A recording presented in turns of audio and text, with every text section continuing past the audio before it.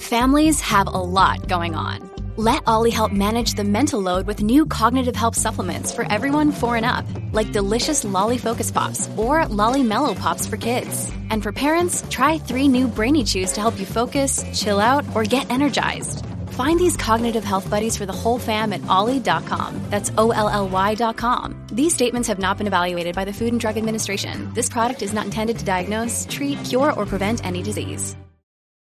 A young model dies while singing karaoke with her friends. How did she die? Was it from some song she sang and no one liked it? No, you weirdos. She died of a brain hemorrhage, unfortunately. A young part-time model in Singapore died after she reportedly suffered a brain hemorrhage while singing karaoke with her friends. The story's from Fox News. Karen Stella Wong, age 28, was singing a song alongside friends at a karaoke lounge on December 12 when her head started to ache and one side of her body went numb. I've heard that occasionally happens when you sing Nickelback, but no. She was rushed to Singapore General Hospital where she slipped into a coma and died 3 days later. This is so sad. This is terrible. There's a picture of her. She's quite beautiful. What a sad thing. And how weird is it to die at karaoke? I gotta say, though, it's a good way to go out in general, in my opinion. You know, all joking aside, I would want to die at karaoke because I love karaoke so much. There's only one thing I would like to die doing more than karaoke, and that's having intercourse, I think. Those are the 2 best ways to die. According to local media, Wong suffered bleeding to her brain, also known as intracerebral hemorrhage, which caused her to suffer a stroke. Intracerebral hemorrhage, by the way. What an incredible word. I can't believe I didn't mess it up. The 28-year-old marketing consultant and part-time model had no medical history related to her condition. This is just a lesson for you guys. You can go at any moment. No one ever saw this coming. She has no history of this, according to her family. And so in 2018, make sure you treat each moment as though it's precious. Realize how important it is. I'm not going to say think about it as your last moment, but I'm going to say just treasure every moment. Treasure life.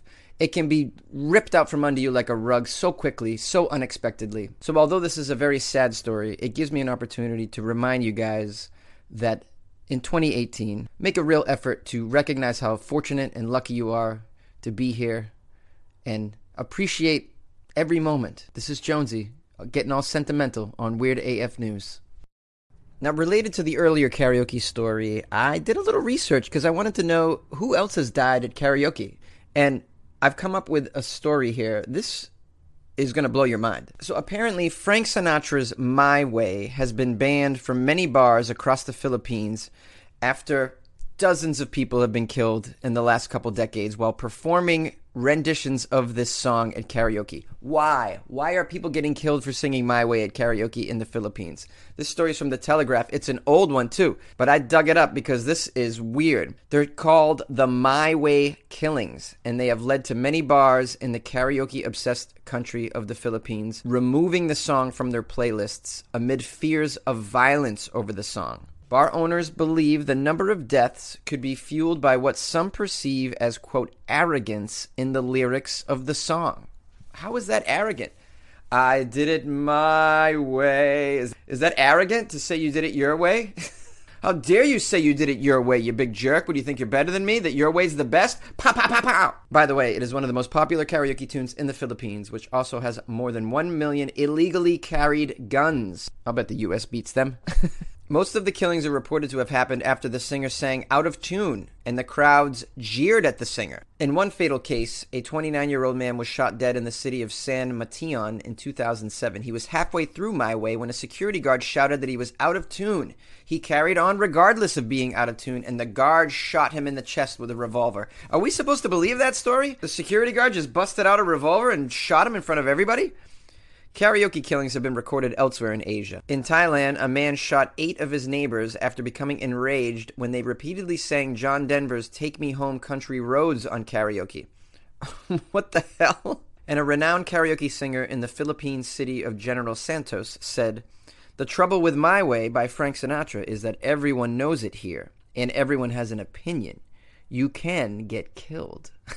I can't imagine getting killed over singing My Way. I would like to kill some people when they sing Piano Man at karaoke because I'm tired of hearing it. at karaoke, or anywhere for that matter. That's just my personal opinion. Not that I would take out a revolver and shoot somebody, even if they sang the song out of tune.